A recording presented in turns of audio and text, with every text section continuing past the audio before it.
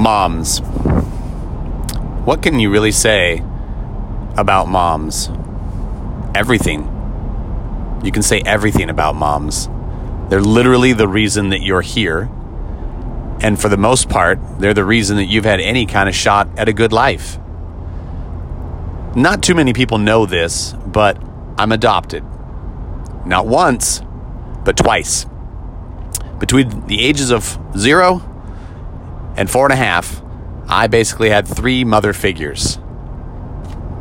In all that, there is only one who deserves the title of mom to me, and that's Chris. Chris adopted me when I was 4.5 years old, fresh out of a failed adoption from some family friends. This woman not only chose me, but took it upon herself to change her entire life to give me an opportunity at one.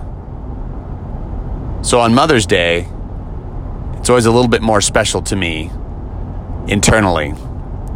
And up until the last few years, I didn't quite put into perspective the sacrifices that she made in order to give me that opportunity.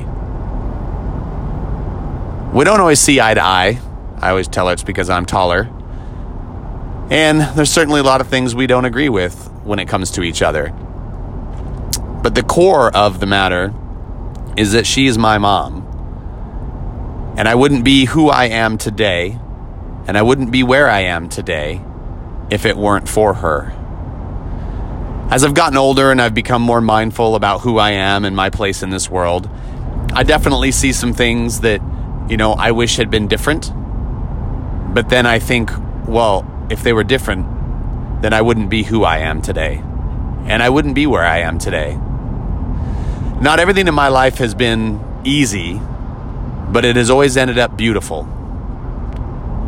And today, the most beautiful thing I can say is thank you. I'm so incredibly grateful for my mom. So take a minute today and tell your mom you love her. Tell other moms that you love them. Tell the single dads out there that do the job for both mom and dad.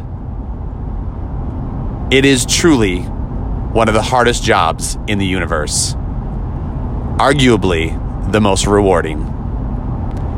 Happy Mother's Day, Mom. I love you.